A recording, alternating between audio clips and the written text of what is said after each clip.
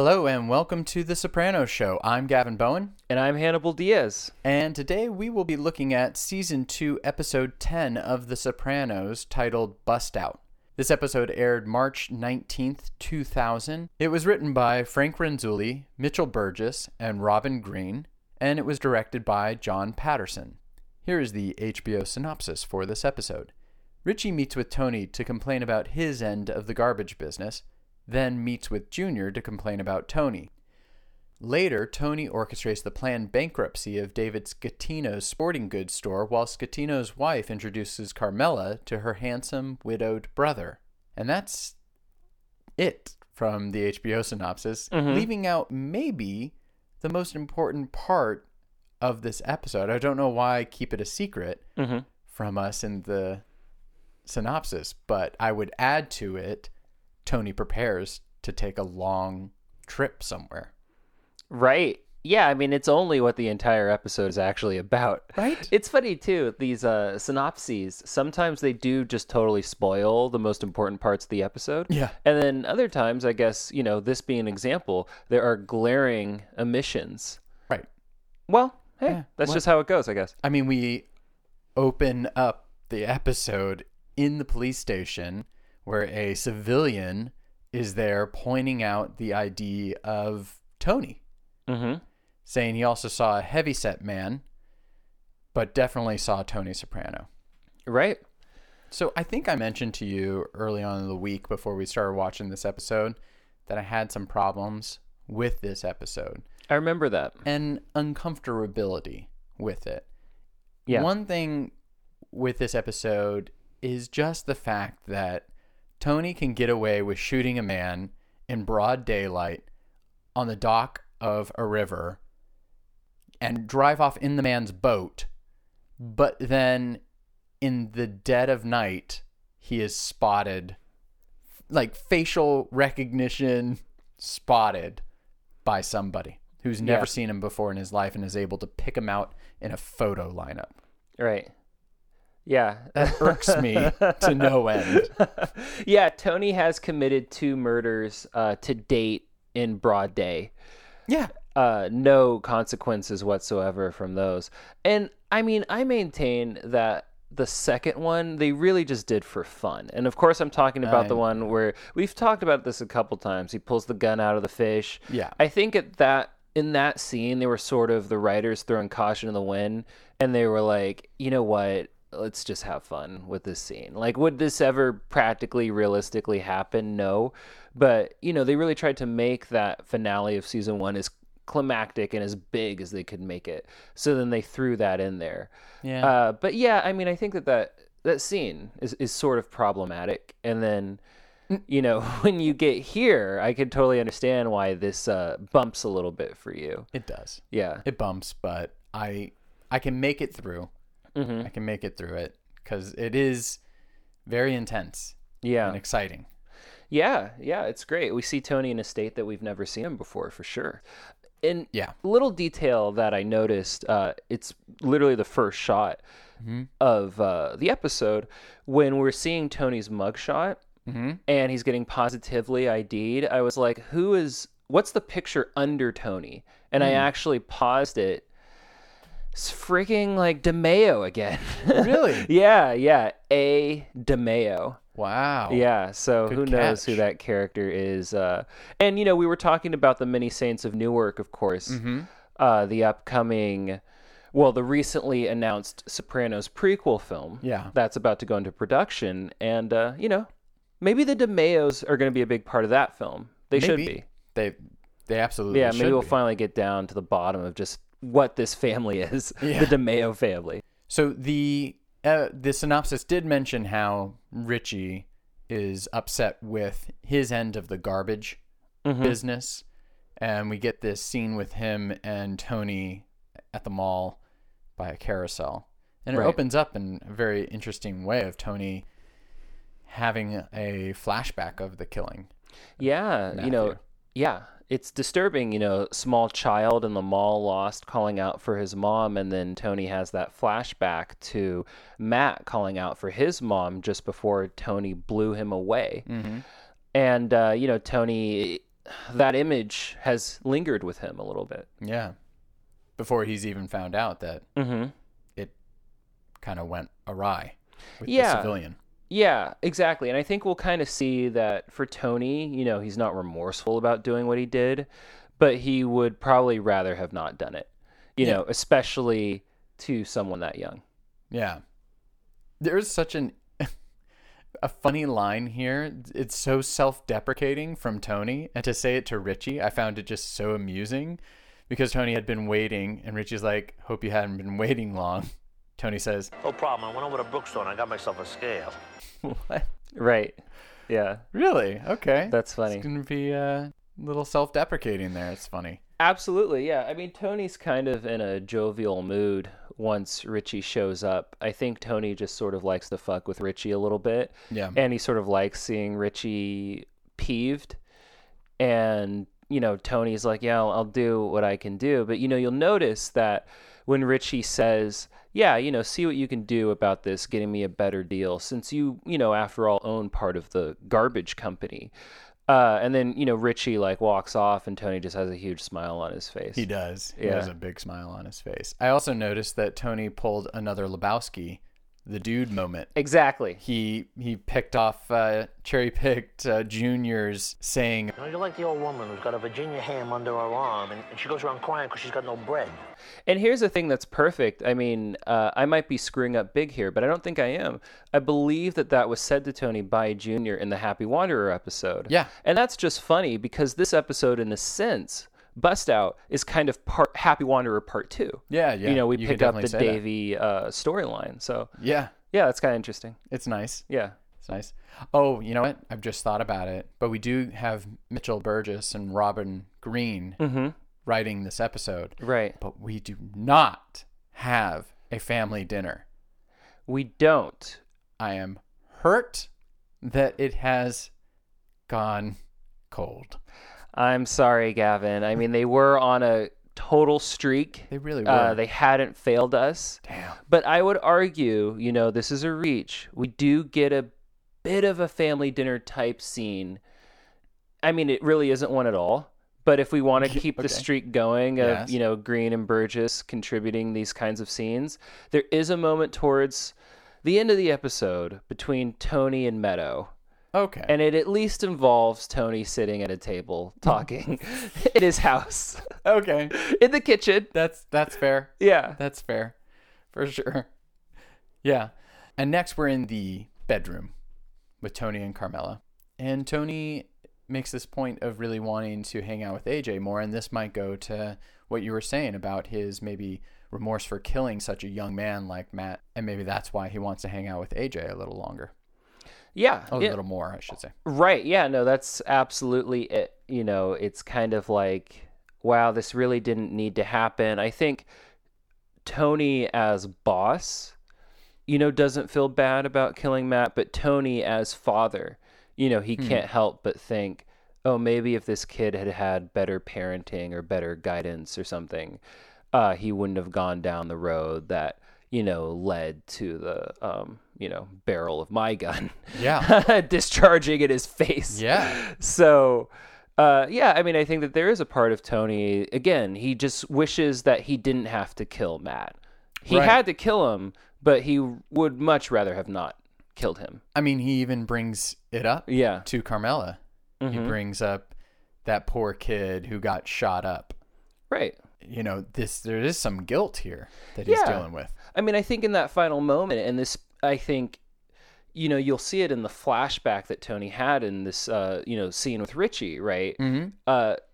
What you see is that Tony just kind of feels bad, I guess, that, this kid was so, scared, in the end.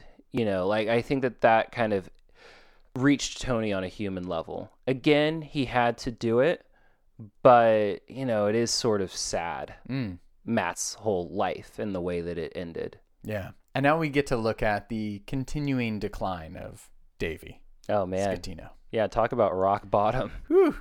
This is the part of the show. I mentioned it in Happy Wanderer, but this is the part of the show I like, the business end, and how this all breaks down. And this is just a wonderful scene of how they're going to pinch him for every penny.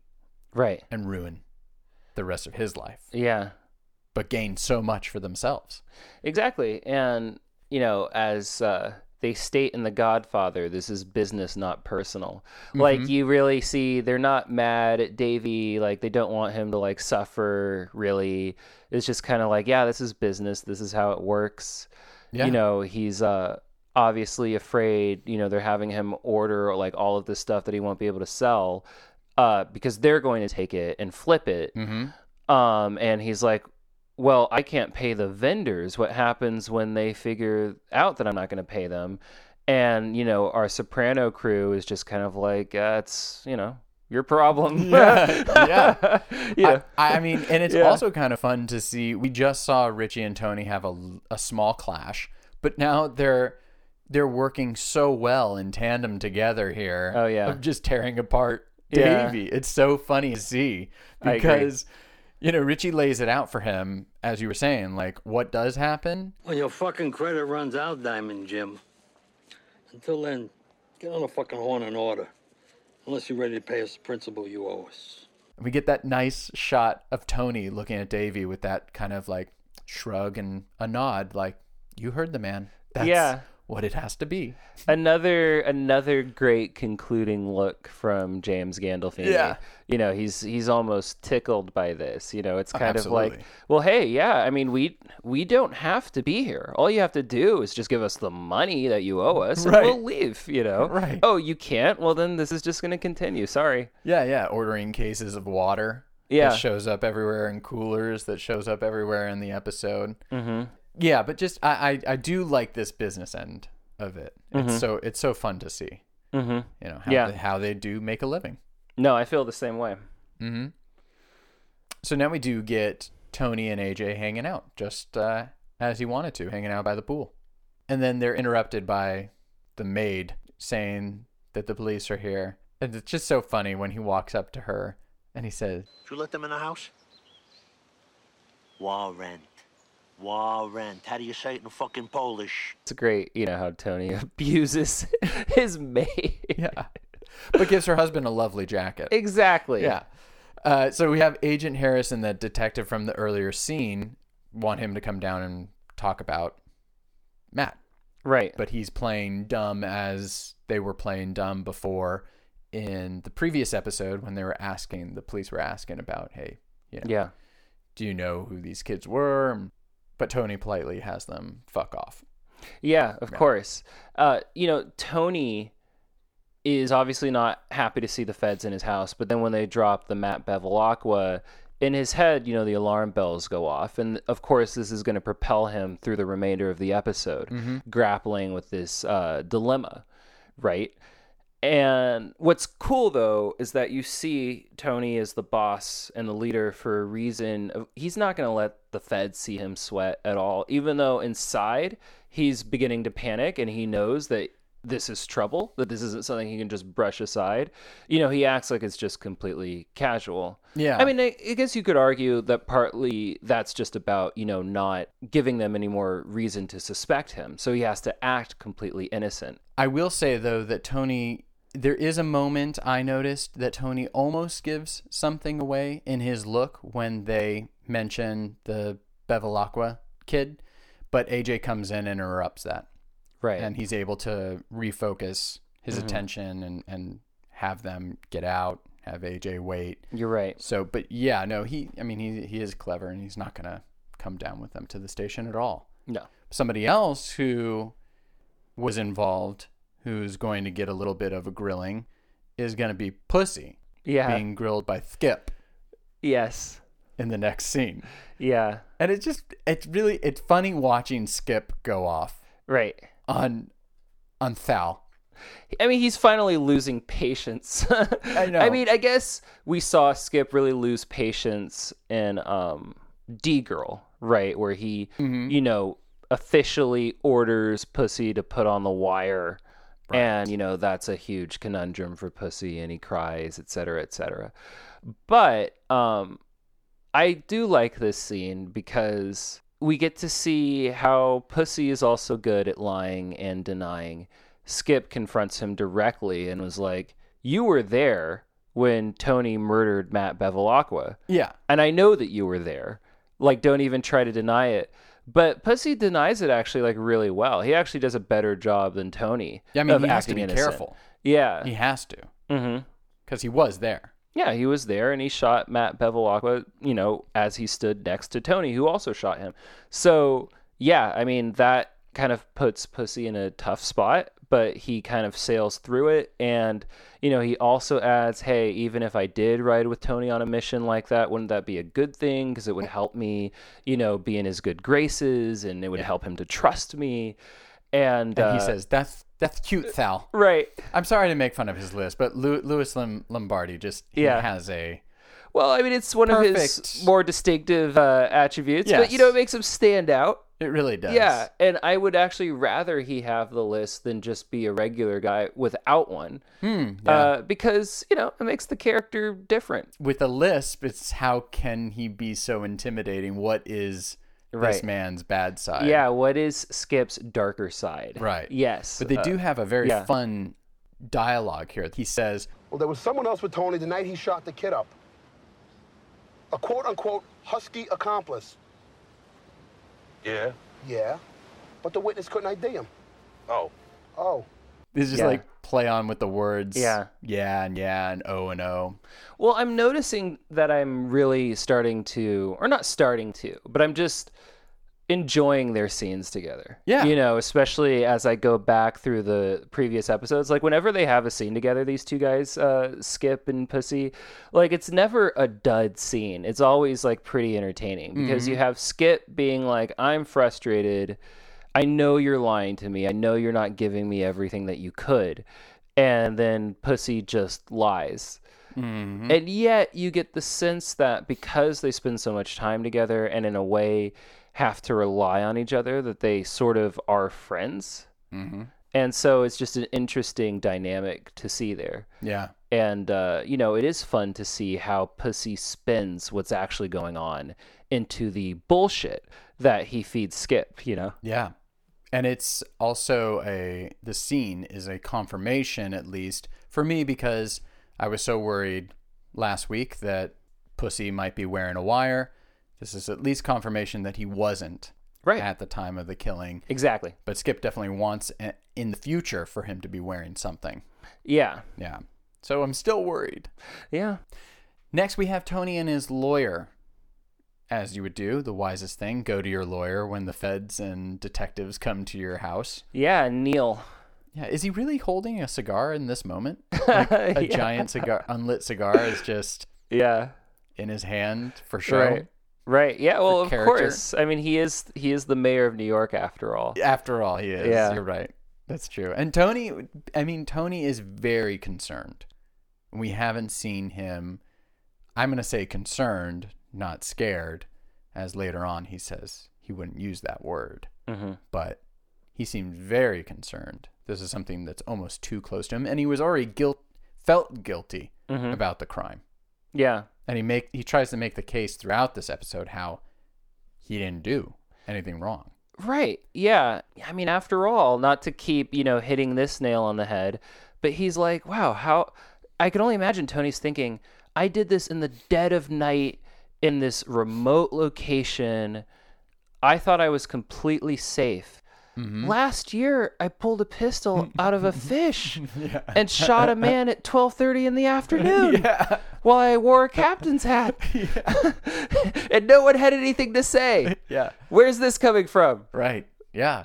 He has every right to be angry about it. Yeah. He's Every frustrated. Right. For sure. Yeah. So one thing that's interesting about this episode is how Davy's wife fits in to all of it as well. Yeah. Because she introduces Carmela to Vic, her brother. Yes. Widowed brother. Yes. Very handsome man, a man's man, and Carmela instantly falls for him. Right, yeah. Crush. They have a moment where they definitely are interested in each other. And this guy's really well cast, this actor, because he does look sort of sad and broken and like he's in grief in every single scene. He just sort of has like this sad sack face, even though he is a handsome guy. And that is just sort of, you know, it makes his fictional backstory very, very real, which is that, you know, he's recently lost his wife and is just kind of, you know, he's just kind of sad all the time. Yeah. Before she actually meets Vic, they're in the kitchen, and it's just interesting because both these women are talking about how Eric's car is now Meadows' car, all this stuff. So sorry. Neither of them realize, you know, the truth of it all and how it's going down. And it's just sad to see that both of them are kind of caught up in something that their husbands are involved in. Right. And they're in the dark. Exactly. Yeah. So how great. Okay. So when Vic and Carmela meet, he says he's bonded, state certified, but still dangerous. I thought that was a cute line to throw in there for the fact that her husband is absolutely dangerous. Yeah. But he's trying to be, you know, coy and playful. Yeah. He's trying to flirt. It's funny. Does he not know who the Sopranos are? When they leave, he's like, well, I just respect the ring. I don't care who the man is. Yeah. It's like, So he's never heard of Tony? I mean, I find that hard to believe. Maybe vaguely. Yeah. I would imagine. Okay. I mean, even Christine makes the comment about how the ring might have come off a dead person. Right. And he doesn't really even flinch to that. Well, I guess when you are excited about a woman, you have selective hearing. Yeah. Which, you know, hey. Yeah. Can't blame him. And let's just point out, too, Edie Falco's look that she gives as he leaves. She's so happy. And then the realization that she's caught up in this infatuation is just, it was really good. Yeah. Really good little bit of nonverbal acting. You can see it all like processing through her head, like, oh God, I can't be right. Okay. Back to my life. Yeah. There are several moments of nonverbal acting in this episode that I noticed and are really strong. Yeah. Well, we have a strong cast. And so it's funny that scene ends with Christine saying probably came off a dead person. Cut to Davey about to shoot himself. Yeah. Well, I don't know if he's about to do it, but he's definitely like mulling it over. He's playing with it, playing with the idea. Yeah, sure. He's got the gun, you know, to his temple, and he's just, I mean, also he looks terrible as established in his previous scene. You know, he's unshaven, his eyes are watery. I mean, I think he pretty much cries in every single scene that we see him in this episode. I mean, this guy is completely broken with nothing to live for. I mean, he's been thoroughly destroyed by Tony. And well, I mean, also I think what makes it even worse is that Davey recognizes that he did this to himself in a lot of ways. You know, Tony didn't force him to gamble. In fact, Tony tried to tell him, don't gamble. Yeah, that's true. So Christine, she interrupts the kind of suicide attempt in a way. I mean, he hears her coming down into the basement, and so he very quickly pretends to be changing a light. Yeah. And so that's kind of how that concludes. Yeah. Him snapping at her. Right. Just wants to fix the light, Christine. Calm down. Yeah. But, you know, okay, so remember back in, like, I think it was episode 3, when Richie came to the scene, and he couldn't get off with just the BJ in the dark. And I had mentioned, like, well, I think he's into a little bit something else. He needs a little bit more. Right. This was the scene that I was talking about. Sure. With him and Janice. He's fucking holding a gun to her head. Yeah. During sex. Yes. I think that's the kind of thing he needs to get him off.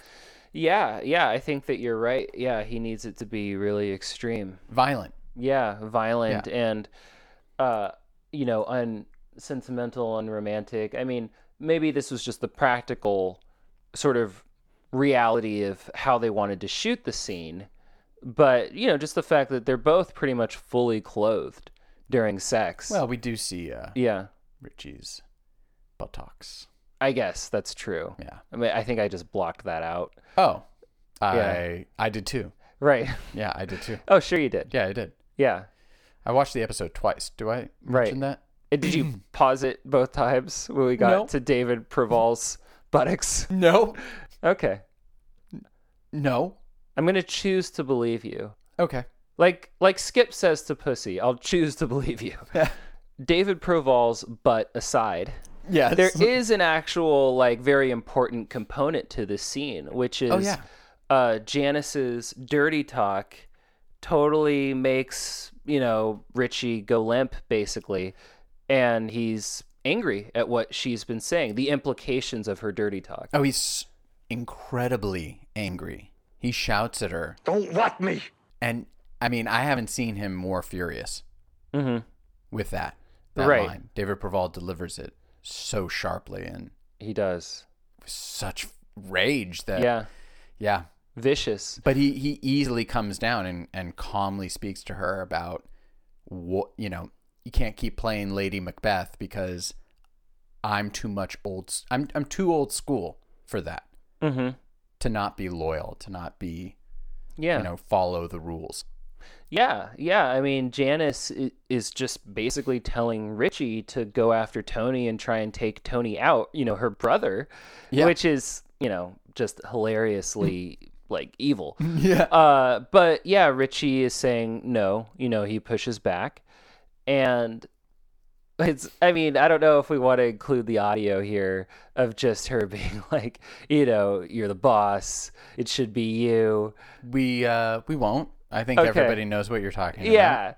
Yeah. But I mean, that's just good stuff. I mean, just the suggestion there. Yeah. And what happens next, I think, after Richie says, no, I'm not going to do it. I'm not going to challenge Tony. No matter how angry I am, and I'm really, really angry at Tony, I'm still not going to challenge him because that's just not what you do. Right. And then, of course, we get the perfectly timed entrance of a character that we didn't know was there necessarily. Yeah. Livia. Oh my God, she's coming down in a chair down the stairs. Right. Oh. It's just so funny. It reminded me, there was just something, just the timing of it, the way that it worked, it kind of reminded me of the Coen brothers or something. She just kind of, and just the sound as she slowly glides down at like less than half a mile per hour. Yeah. The first thing asking if they're smoking marijuana. Right. Oh God. I mean, you have to imagine that this a version of this happened, 35 years ago or whatever. Right. When Richie and Janice were younger, hooking up. It's just so great. And how they have to get up and put their clothes on and cover up like they're kids again.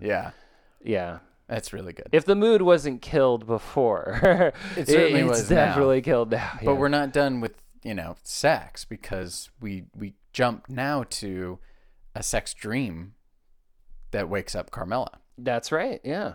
She's obviously thinking of Vic. Yeah. We can assume. So we are just getting a little naughty Carmela. Yeah. Being, it's growing. Right. Her feelings. Right. Yeah. Yeah. She can't get this guy off her mind.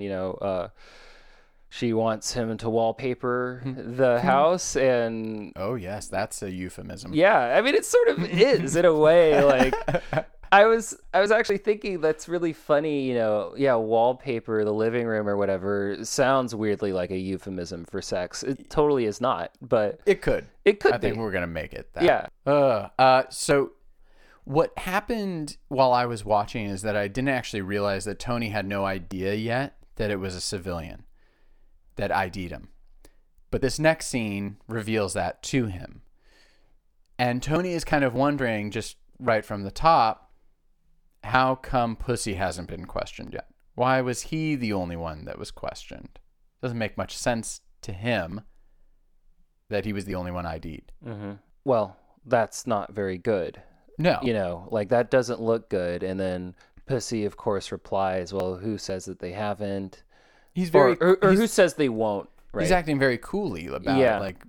He's playing it in a way that he was prepared to answer these kind of questions from him. Yeah. He has to really tread carefully here. I mean, we see Pussy being quite sharp, because he has to be. He knows that if he says the wrong thing or he says something in the wrong way, that could be the end. So he really has to be very, very, very careful. And he does a good job of being careful. Yeah. And then Paulie and Furio come in announcing to Tony that it was a civilian that ID'd him. And Tony just loses it. Right. Yeah, because this guy's going to be protected. This guy, if it's not a rat, and he's anonymous too, it's a civilian. So Tony's basically like, okay, I'm fucked. Mm-hmm. He might have to lamb chop it. As Furio says. Yeah, I love that. Maybe you lamb chop it for a bit. And Tony's just panicked. He never really... thought that he would have to lamb it. He knew it was a possibility perhaps one day, but now he's actually looking at it, right. Realistically thinking I might have to just bolt, as soon as tonight, I don't know, so he's definitely worried. He's in distress. Absolutely. And just like with Livia's entrance, where it was kind of out of nowhere, we didn't know that she was there. Right. Out of nowhere, Davey comes busting in saying, I'm opening my mail and it's a lawsuit. It's a fucking lien on the building. They're going to close me down. Davey, not fucking now, okay? They're going to know after this that it's fraud. How am I going to jail for this? Get the fuck back in your fucking hole! Now! It's really, really funny. So funny. Yeah, he just, it's weird. He's just like this little kid or something, you know what I mean? He's just so pitiful and he's so scared. It's just so funny because he says... he's going to jail, and Tony just loses it from there because Tony could seriously go to jail. Yeah. Tells him to go back to his fucking hole. Right. And then quickly apologizes to Davey, which is really funny. Davey, you're doing a good job. Yeah, I mean, Tony literally just scares Davey away he's like a little bunny rabbit. And, Davey even trips, over some sporting gear on his way back and just running back to his hole, as Tony described it. And the apology is really funny. Tony relents, he sees, hey, this guy is not a threat to me in any way. He's just super broken and pathetic. Yeah. And again, just throughout this scene, Pussy is very, cool, collected, answering real quick to... what's going on. There are even looks of fear in his eyes as well, just of the implications of it all. Sure. And I mean, doesn't he say it's, this is very specifically a line that comes out of Pussy's mouth when Paulie says, First off, it's not a rat. Thank God. Won't thank him yet. Right. I love that stuff. Yeah. Now, Christine and Carmela meet up, as they said they would, at Vesuvio's. And Artie has these bottles of Ramlosa that he only got because Tony was milking Davey for them. It's funny how these little pieces are, coming into other scenes and other people's lives. I love it. Yeah. And it's not the last time we're going to see that bottle. No. Yeah. It's actually really funny. Mm-hmm. Yeah. So I guess we get in this scene just a further kind of affirmation of the fact that Vic is interested in Carmela. Carmela's interested in Vic. Christine thinks that this is sort of cute in a way. I mean, I think everyone assumes that nothing's going to happen and no one's going to do anything. Right. But, because why would that happen? Carmela's married. But still, it's just kind of, hey, this is a thing. Mm-hmm. And so with Tony wanting to hang out with AJ more and AJ being a teenager and not always want to be hanging out with his dad, he gets rejected right away from AJ.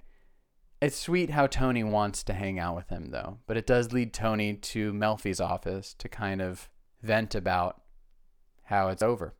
It's done. He's lost his kids. Well, also, too, I mean, I think that Tony is feeling this so strongly because he might, after all, have to lamb chop it in any second. Mm-hmm. So he's sort of desperate to spend time with his kids. I mean, it's like he approached AJ, with a fishing pole, right? And he wants to have this almost like cliched, like father-son bonding experience of we're literally going to go out and go fishing. Let's do it right now. Mm-hmm. There's just a sort of desperation in Tony to connect with AJ because, he loves AJ and he might not be seeing him for a very long time if things don't go Tony's way. Yeah. The stakes have been raised significantly about hanging out with his children. Mm-hmm. Now, this Melfi scene felt very...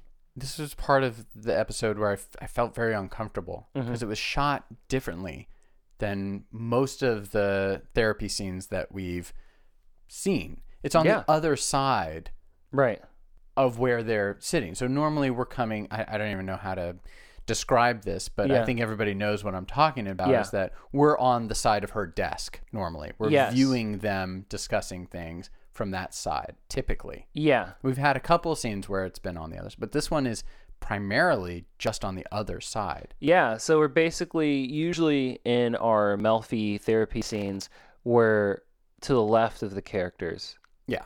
And then in this one, we're shooting, from the right. Well, I guess it depends on which character you're talking about. Yeah. Yeah, I mean, it makes sense. It's also a circular room. Yeah. This is not going to be good for... And we're also discussing visuals in detail in a podcast. Yeah. So maybe we should just stay away from this. But viewers, you'll notice it does look different. It does look different. It looks a little bit darker. Sure. It's lit darker. I don't know. And Melfi looks terrible, doesn't she? I felt didn't really notice. This whole time she's definitely suffering from the pills and drinking. She is clutching herself at times where she normally wouldn't. She's, now I wouldn't say slurring her words, but they aren't as sharp and quick-witted as they normally are. When he tells her, he tells her flat out he could be going away for a long time. He this is the part where he says, like, I didn't do nothing wrong. And that's interesting because he already does feel the guilt. Yeah. That he did do something really wrong. Yeah. It's not like, before a previous episode, we talked about soldiers, and he's a soldier. He can't go to hell because he's a soldier killing another soldier. But there's something about it that is really tearing him up. Yeah. Yeah. There's a slight, subtle inner conflict there. Mm-hmm. Yeah. Again, I don't think he is going as far as to say to himself, oh, I wish I hadn't done that, or I'm wrong for doing that. But he's a human being. What's the father side, like you said? Yeah, and to see Matt react that way before Tony murdered him, it does linger, for sure. But he lays into Melfi. He lays into her because she's not really being consoling in any way. And this is where I noticed her kind of clutching herself, worried about it. She asks him, well, how does this make you feel? And he very sincerely says, like, I just want to be around long enough for the kids. And the anger, does he deserve it or not? Melfi just ends the session. Right, yeah, because she can see that he might be close to getting out of control. But she likes that. That's the thing. Doesn't she normally, like, push him to that point? And I feel like she's not. And I see at least Lorraine Bracco playing it in a way that, Melfi is going through something herself that's traumatic. Yeah, I agree with that. And I would also add that she says in this scene, I've never seen you like this. Like what? Scared. I think that she's right, actually. Like, Tony is scared, and this is the most scared we've seen him since the beginning of the series. And I think maybe that concerns her to an extra degree. She's seen Tony in a state of rage. She's seen Tony neutral. She's seen Tony sad. But she hasn't seen him scared, and so this is sort of like a new dimension.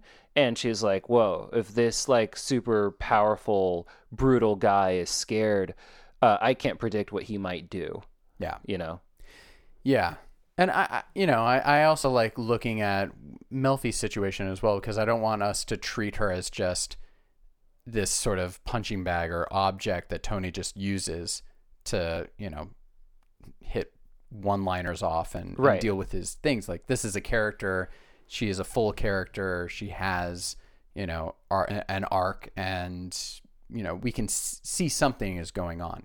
here. Yeah. And it's important to pay attention to that because I agree, we shouldn't view Melfi as solely a reactive character. Yeah, exactly. But now we head back to the sporting goods store. Paulie, waiting for Tony there, says they still can't find the witness because that's what they're working on. But it's now in the hands of the feds, so it's going to be a tighter case than if it was just the local PD. And he leaves, and Tony finds Davy in one of the tents. Yeah, looking as pathetic as a man can look, sleeping in the sporting goods store in a tent next to an empty pizza box. Yeah, I think this is maybe the best scene of this episode. I really like this. This is a good scene. I mean, one thing I wanted to say just before we delve into this conversation between Davy and Tony is that as we're talking about this episode, I realized that Tony's dilemma of being concerned about, hey, am I about to be brought down? Am I about to, be hauled in and there's nothing I can do about it? It's kind of analogous, if that is the right word, to sort of a person who is waiting on biopsy results in a way. I feel like it's that same level of panic, that same level of extreme inner fear and tension, just that kind of, it's not looking good. Right. And, I'm going to get a call and the doctor's going to say you're fine or you're dying. Yeah. And I feel like that's what Tony's going through exactly. So that leads to him sort of speaking more openly than he would in the past. And that's what we get here with Davy. We're Tony really just expresses himself pretty plainly to Davy. He really does. But that's such a good point that you bring up, because what you're describing is in many ways how an actor could look at that situation. Obviously, James Gandolfini never, at least that we know of, has been worried about possibly going to prison, but maybe he has been waiting on results from a doctor, and you could play both those scenes with the same sort of emotions and worry and fear that he does illustrate. Yeah. And that's a technique that, could have been implemented in maybe this situation. Or I just think he's probably so good he didn't need to do that. But maybe. It's possible. Yeah. I mean, his performance, it's so dumb almost to be like, James Gandolfini was good in this episode. I mean, he's good in every episode, but he's really good in this episode, because I think the times when you really notice Gandolfini being good, again, he's always good. But when he has to play something as Tony that you haven't seen him really play before, or you haven't seen him play yet, and that's what you get in this one, the fear. And him and Davy do have this moment that Tony just quickly shuts down. If Davy's trying to go down memory lane, Tony's not having it.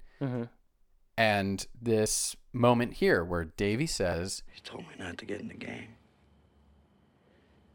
Why'd you let me do it?" Well, I knew you had this business here, Davy. It's my nature. Frog and the scorpion, Now, besides, if you would have won, I'd be the one crying the blues, right?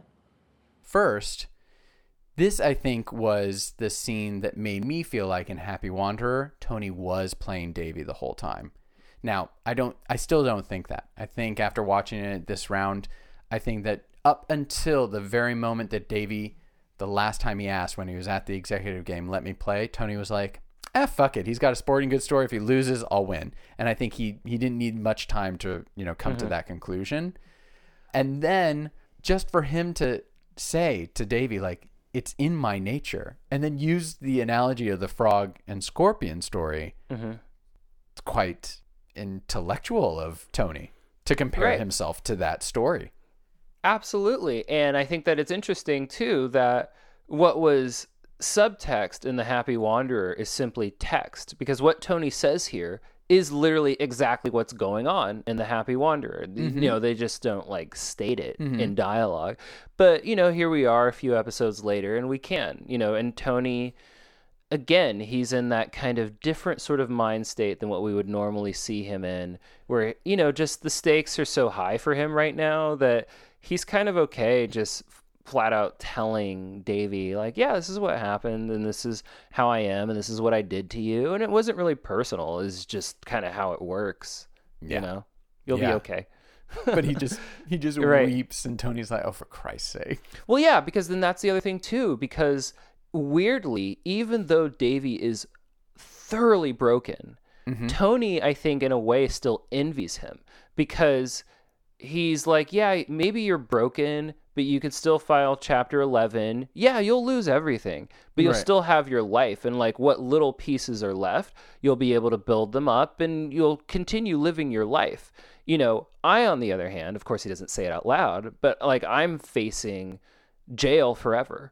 Or, you know, if it is not that, then I'm in hiding until the feds catch up with me, which they probably will do. Yeah. You know, so he sort of feels like, hey, like, Davy, quit your bitching. Like, I've got it way worse than you. So we're kind of getting to the middle of the episode. I mean, we've been talking for a while now, but there's so many scenes in this episode.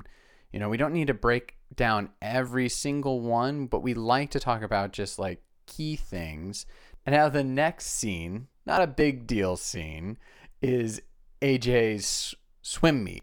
The only thing I kind of thought about was, AJ's on a swim team? Yeah, me too. What? Since when? Yeah. Yeah. Just because we saw him by the pool earlier, he's also on the swim team? Right. AJ. And he very gracelessly jumped into that pool. You mean Robert Eiler at that moment, swimmer? Yeah. Okay. Right. Sure. Okay. Yeah, it's interesting that they chose swim meet of all things. Right. But, okay. But it is kind of sweet how hurt, you can kind of see he's in a dopey way hurt that his dad wasn't there. Yeah, he's disappointed. Yeah. He almost came in third or second. He almost second. Okay, so he was third. Okay, good. Right. But where was his dad? Well, his dad was dropping off $400,000 to his lawyer. Yeah. That Carmela would come by in the future to pick up whatever she needed from it. Yeah. Which is an interesting play there. Yeah. And then on his way out, you know, Tony kind of darkly says, oh, hey, you know, because Neil brings up, hey, what if, you know, the money runs out, which it will, because $400,000, you know, for their lifestyle is not a ton of money, actually. I don't know if Carmel would still have the same lifestyle, but for sure. Yeah, so when it runs out, you know, the question is what happens next? And Tony's like, I'll plan for that too, don't worry. Right. And by the way, this witness can't remain nameless forever. Yes. And he's like, I didn't hear that. Right. Now this next scene. So we've seen Carmela and Tony fighting a lot lately. Last episode they fought. This episode, handheld during this fight. Right. Handheld camera. Right. I don't think we've seen handheld to this point. Yeah, sometimes you'll see them shift to handheld and then it will kind of tip the viewer off to the fact that this is about to be a physical scene, you know, and they just want to capture it in that way. And also I think psychologically when you go handheld, you know, you're a little off kilter. It's kind of like, something weird could happen here. And something weird does happen. I mean, Tony is kind of at his wit's end in a way. And he really talks to Carmela in a way that like he normally never would, where he just flat out, you know, she confronts him about missing the swim meet and kind of gets in his face. I mean, it's funny because I think a lot of Carmela's rage, and this is very much like kind of woman in a relationship psychological thing, you know, that I think you could point to, where Carmela in the back of her mind is like, you know, how dare you treat me at all disrespectfully? I have options. Right. You know? Yeah. And, you know, women will kind of do that sometimes. I don't know if you've experienced it. Like, I definitely have. Like, it's really interesting when that does happen. And she's definitely throwing that at him. And Tony just doesn't want to hear it. He's done. And he says, fuck you. Yeah. And, you know, he would usually not speak to her that way. No. Well, I mean, it's a very intense scene. She attacks him. Right. And he throws her on the couch. It's very... Well, I don't know. Yeah. It's intense. It's intense up to this point. We have not seen this kind of aggression. Yeah, I mean, I think that he sort of, I don't know about throws her. He It's just launches kind of, her through the air. Yeah. And she crashed. I mean, he has like 200 pounds on Carmela. So it doesn't really take much for, Right. he could sort of just like a light, tap, Yeah. will kind of send her to the couch, which it does. I mean, she knows that realistically, she can't really do anything to Tony, and he knows the same thing. Yeah. So it's sort of like just like a little bit of a shoving situation. Yes. But again, that is pretty extreme. The fact that he would say what he says and that she would respond with that physical thing. I think, again, it goes back to that kind of like, she's just really frustrated because she kind of wants to like be with Vic, not marry him or anything. No. Just, have a moment with him. See what his wiener looks like. Perhaps simply that. And, when she's in that state of mind to also have Tony say, fuck you. Right. That's going to push her over the edge. Yeah. It's all about her crush at that point. Right. And then we get our dinner scene from Burgess and Green. Yes. Tony drunk at the kitchen table. Yeah. Meadow coming in. So is she just nasty to anybody just at the start of her conversations? Because she seems like she just walks in and she's acting so nasty. Oh, really? See, I didn't see it that way. I mean, he's there. Yeah. He's her dad. Yeah. He's drunk and would just like to say hello. She's like, has no time because she has to go to chat rooms. Yeah, I have to be online. Yeah. Well, it is kind of weird. I mean, I guess I empathize with Meadow a little bit in this scene because, I mean, if you walked in late at night and your dad was sitting in the dark with the biggest bottle of whiskey ever, just downing it like it's, grape juice. Yeah. With his like hair all crazy. Yeah. You might, want to sort of get away from him as quickly as possible. Gandolfini plays drunk really well. I Let's noticed give that him too. Credit there. Absolutely. He did a really good job. Yeah. Yeah. And it did seem like Meadow was kind of insulted when he compared her to him. When he says, I mean, I tell people, you're like your mother, but you're all me.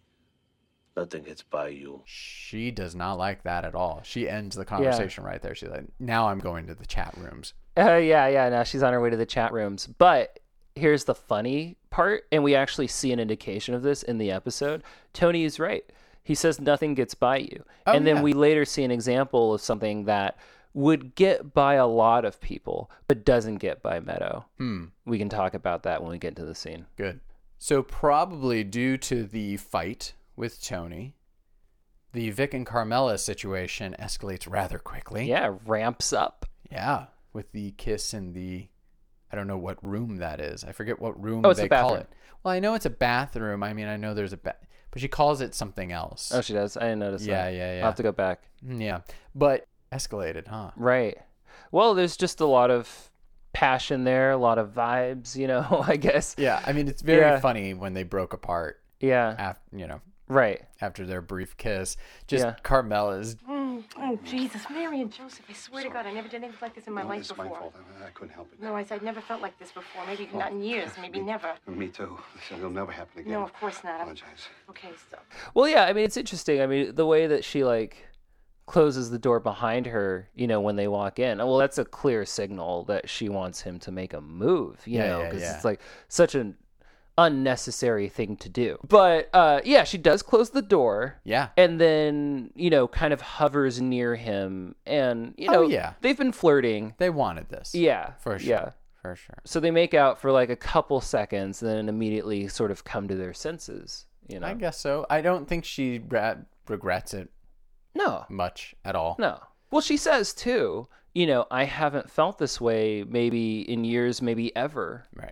And that's also kind of a, on one hand, it's a rationalization, I guess, but it could also very well be true, and when you are sort of in that situation, I can kind of see how you might make a move like Carmela makes when you're like, okay, obviously I'm married. Obviously this is wrong, but,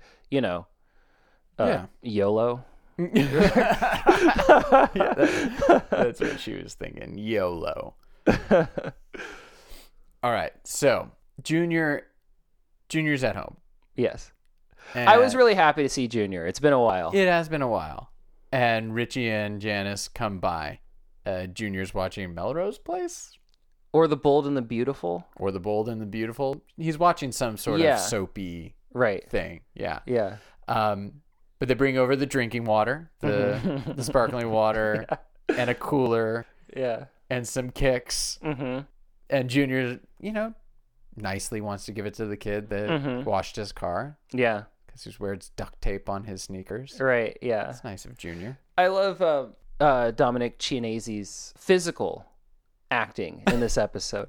There's a better way to say that, but I'm just going to say it that way. Okay. Just the way that he is just completely sort of like the fight has gone out of him. Oh, yeah. He's still strong. He's still Junior, but he's just like, I'm under house arrest. Yeah. And Richie, all right away trying to play Junior against Tony. Mm-hmm. Junior's not having any of that. Mm-hmm. He doesn't want any unrest. Yeah, he just wants to relax and get caught up in his soaps, Yeah.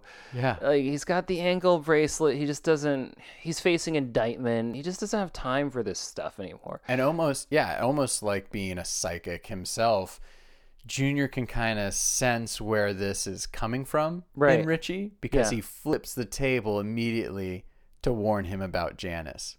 Well, it's funny. I mean, I like how this sort of, you get a sort of subtle kind of indication as to why Richie is not really boss material, because he's so unsubtle. Oh, yeah. And he really just overeager, jumps the gun, straight up says, let's kill Tony, just like flat out. And it just doesn't land, it doesn't work. Like, Junior may consider going down that road if he had been sort of like eased into it and warmed up more. But I think Richie just being so like bald-faced about it, Junior's just like, no. Yeah. No. Yeah. Yeah. And then the other character that we hadn't seen for a long time, but she already made a presence early on, is Livia. And Meadow goes to see Livia because she got accepted to Berkeley and NYU and some other places. A wait list for Georgetown. Mm-hmm. Despite Carmela's efforts. Right. Yeah, exactly. Only good enough for a wait list. Poor Nancy Marchand. Because you can really see, like, if she wasn't at this point struggling with lung cancer, she definitely seems like she's waning. Oh, yeah. No, I really noticed it in this scene that she seemed to be in poor health and that she was like in physical decline. But, I think it's tremendous, that she was still involved in the series at this point, and they still gave her work to do, and she still showed up to do it and, pushed through these scenes and like was still very entertaining as Livia. Yeah. So Vic calls saying that he wanted to apologize for the kiss, but Carmela simply wants to see him again. Yeah.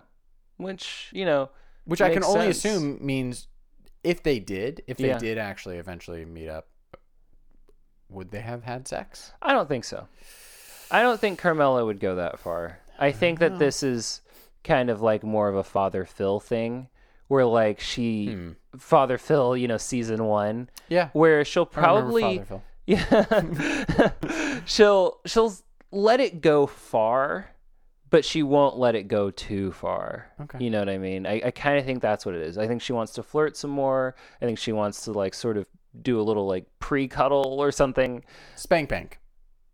What? Spank bank. Spank bank. She's adding more time with Vic that can be deposited into her spank bank. Yeah. And then, later she can cash it out. Yeah. Withdraw some spank. Wow. Yeah, more ammunition for the spank bank. Oh, man. But you're absolutely correct. Maybe. No, you're definitely correct. Emotional spank bank, maybe. Oh, okay. That's better. Yeah. I can go with that. Okay. For sure. Now, the next scene, we have the witness reacting to the news that he was lied to by the detectives. Mm-hmm. Are they really listening? I maybe this is popular a popular song. Maybe this is a famous person. I don't know. It just sounds like they're listening to the chimes of a piano, like a child or a cat walking across the keys of a piano. Well, this character is actually really funny. We didn't talk about him in the first scene, but this character, the witness, who I don't believe is even ever named, I wonder how he's referred to in the script. I am curious.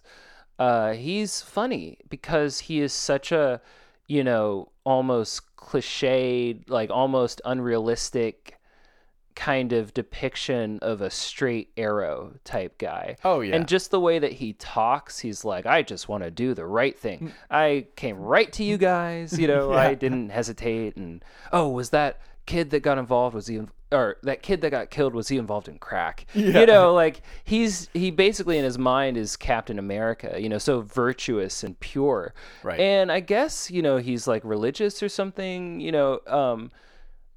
it's odd to just be there in the evening, across from your wife. He's reading with his glass of wine while they're listening to that music. She's dressed in kind of an odd way too, like so conservatively, what I mean? They're just sort of as far away from what Tony represents as can be. Yes. And then when she does discover it, he quickly recants and gets up, and that moment of their sheer panic is so funny. When he's running to the refrigerator, he's like, Where on the fridge? On the fridge! Where on the fucking fridge? I knew it! But you let the big man! Yeah, so she's funny. Yeah, it is really great. So terrified, this couple, but it works out perfectly for Tony in an unexpected way because this witness is not really going to be a witness anymore. Right. And you know what's cool too? And I just thought about it. The witness storyline is bookended by pure chance and luck. Yeah. Right? So it's just pure bad luck that Tony was spotted by this guy. And then it's just pure luck that, the guy that spotted him is removed from the equation. Yeah. It's just... That's all we need in Sopranos. Chance. Yeah, exactly. That's a good point. Now we get a really, really good scene with Vic confronting Davey in the bar. Yeah. And it's really important for us to see Davey tell someone how far he has sunk. Yeah. His family. He's lost everything. Yeah. Literally. Because he hasn't been able to tell somebody outside of Tony's crew. Yeah. And now he's sharing it with somebody who would not have expected this. Yeah. And that moment, that realization, and the actor, forgot his name, plays Vic, just does a really great job of hearing this information and reacting to it and feeling sick about it, because as much as I hate Eric's punchable face, he blew his college fund. Yeah. Like, damn. Yeah, your son, got into one of the elite Georgetown universities in the country, and now you have made that, possibly impossible. So as a father, how could you really live with yourself that you sort of destroyed your son's future in that sense, or really put your son's future in jeopardy. So it's heavy shit. We get some more great crying from Robert Patrick. Like I said, I think he cries in almost every episode. He had to do a lot of crying in this one. Poor guy. Yeah, but he's just totally done. He has absolutely nothing. And then, that capper. Well, now Vic seems to care about who Tony Soprano is. Apparently, all he needed was this anecdote. Right. Which is a little weird, but fine. Well, I think more importantly, this is Carmela's husband. Yes. This is the man. Yeah. That I potentially could ruin my life with. Right. Yeah. Yeah. And I like that. That's actually a really great pivot because, Vic is very, he's upset, obviously, in this scene. He's really angry at Davey, but ultimately Vic sees himself as the one who's going to be in charge, and he's in control, and he knows what to do, and he can handle things. He's up, Davey is down. But then at the end of the scene, Vic is knocked down, Yeah. like fully, Yeah. you know, now he is like in shock and horror. Yeah, like he's scared and he should be. Yeah. Yeah, it's a really good button on that Yeah. storyline. And then the button on Tony's storyline, he gets the news that the witness has recanted. And it's a great relief. And Tony goes into that very room that Carmela and Vic kissed in. It was like the nearest room with the most privacy because basically, you know, when he gets the news, it's a really nice moment because AJ's just completely oblivious, as he would be, to what Tony is going through, and he's just on his floor doing his homework, and you get that moment of Gandolfini looking down at his son and realizing, okay, I don't have to leave him, and he almost like cries on the spot. Yeah. You know, and then he goes into the odd bathroom, right, where Carmela and Vic had their moment, and then he basically like almost cries there. You know? So this is huge for him. I mean, again, it goes back to what I was saying. You know, he got the, you know, you're benign diagnosis. Yeah, exactly. And he relates this to Melfi, who, again, I noticed Melfi like touching herself in a like coy way, like almost like she was almost playing with her hair, but she's clutching herself. I don't know. Yeah, there's something going on with Melfi that I'd like to see more of why, like what's going on. Yeah, perhaps we will see a little bit more. Yeah, other than just, you know, the pills and the extra drinking. Yeah. But she gives him that, basically, that closing line of... The question is, how do you stop? And he says... You know what? What? I dodged a very big bullet. And I'm feeling pretty fucking good about it. So I don't need any more psychiatry today. Yeah, so in our previous scene, we had Melfi cut off the session early, and now it's Tony's turn. Yeah. Because, he just wants to relax and celebrate, you know. He basically was looking at possibly, you know, the end of life as he knew it. And now that that's not coming to pass, he doesn't want any more analysis. Right. And what he does next... you have to explain this to me. Why does he go to Beansy with $50,000 for Beansy to put that money under, you know, spinal cord injury or what is that? Is that just Tony trying to feel good about himself, that he's doing a good deed because he's been, you know, vindicated of this crime, that now he should do something good and he wants to do it through Beansy, not, you know, indirectly through Beansy? Is that all it is? I think so. I agree. It's kind of a weird scene, you know, but I think that you got it. And again, another concluding great expression from Gandolfini. He's literally he's like beaming as he walks away. Like he couldn't be happier with what's wrong with Beansy? Transpired. Why is he being a prick? I don't get it. He's a huge prick to Tony. Well, I mean, I think that Beansy's just sort of mired in self-pity at this point. You know, he's really, really unhappy. And you know, he's still sort of upset with Tony because part of what's going on with Beansy is like, hey, none of this would have happened had you protected me better. And I thought that I was under your protection and look what happened. Yeah. You know, but I have to say, Tony walking in and saying to Beansy as he sits in his wheelchair, Your license and registration, pal. That is funny. Oh, man. That's good. It's a good line. So from that scene with Beansy, we head back to the Soprano household, and Carmela is preparing this lovely lunch that she's thinking she's going to be having with Vic, because remember when she was on the phone, she said how she was going to make this nice meal and prepare all this for him, and he was very excited to come, and she was very excited about it, and so she's really, you know, stepping up the crush flirtation game. Yeah.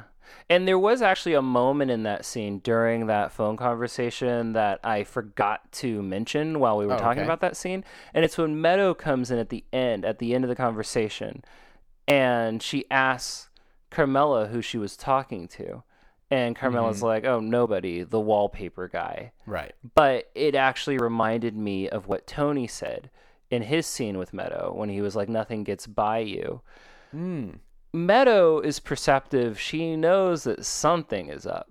Yeah, she doesn't know what it is, but something's up. And so that's why she asked that question. And Meadow always knows something's up when something is up. Think about the college episode after, he kills Febby. She looks at all of this evidence and she's kind of like, what happened? You know? Yeah. And I think that like a kid that was just sort of a normal, innocent kid that age wouldn't pick up on any of the clues. But Meadow is good at picking up on the clues. She absolutely is. She has intuition. Yeah. But it doesn't matter because Carmela is upset to find that Ramon is coming by. Yeah. Because obviously Vic doesn't want to hang out with her anymore. Yeah, Vic wimped out. Smartly wimped out. Yes, he did. I almost thought you said whipped out. Oh. No, he did not. He didn't whip anything out. No, he didn't. He did quite the opposite. Yeah, he wimped out, and he was right to do so. And we can naturally assume that Carmela will never see Vic ever again. Ever again. It's time for him to lamb chop it. Yeah, exactly. And so we get the closing of Ramsey's sporting goods store. Right. Closing Davy's story out for good as well. Probably won't see Davy either, since he's no more of a use to Tony. Yeah, thoroughly steamrolled and crushed. Yeah. And so Tony now can really enjoy the time with AJ. It doesn't have to be forced. It doesn't have to feel like the end. And enjoy, some sailing with this kid. Right. Well, this is really classic Sopranos writing, I would say. This concluding scene. They're having a nice father-son bonding moment. Tony is teaching AJ, how you drive a boat. And as the boat gets underway and they increase, the speed, they like knock over these two guys in a much smaller boat, just kind of totally capsize them. Yeah. And completely don't give a shit. No. And then, that great song comes in and Tony is just so oblivious and so is AJ. And for them, they're just happy. And it's like, the reason why I call it classic Sopranos is because it is so symbolic of everything that Tony represents. Tony has the big boat. He has the power. He's in charge. And he doesn't care about the literal little guy that he has to step on to get to, his success and his prosperity. Yeah. And so that image of the big boat knocking over the little boat and Tony not even really noticing that, hey, that's what it's all about. It is. Well, that does it for this episode of The Sopranos Show. I'm Gavin Bowen. And I'm Hannibal Diaz. There are many ways you can support this podcast. One way is going to iTunes and hitting subscribe and leaving a review or a comment, and going on Twitter and Facebook and liking us at The Sopranos Show. But like we do with every episode, ending with our favorite lines. Hannibal, did you have a favorite line from this episode? My favorite line in this episode comes from Junior when he is symbolically shutting Richie down after Richie says, let's kill Tony. Yeah. And Junior just completely pivots with an anecdote about Janice, which is quite funny when he says, let me tell you who's not a good kid. That niece of mine. I left my brother's house one night and my wallet was light. I'm talking about a 10-year-old girl here, Richie. And the fact is, what I love about that is that it's so true to Janice. Of course, baby Janice took Buddy out of her uncle's wallet. Oh, it's just flat out stole. Yeah, it's so funny. And it's funny, too, that you picked an Uncle Junior line because I have an Uncle Junior line as well. That's so funny because he only has like one scene in the episode. I know. But he's watching that Bold and the Beautiful, Young and the Restless, whatever, Melrose, whatever. But he's interrupted by Richie and Janice. But he overhears something that happens on the TV. And he says, she say she was knocked up? Oh, fuck. I turned my head 1 second and they slip one in on you. He's a putana, this one. Fucked an arson investigator last week. Yeah. That's so good that he's so invested in his house arrest. Right. What else is there to do except watch some crap?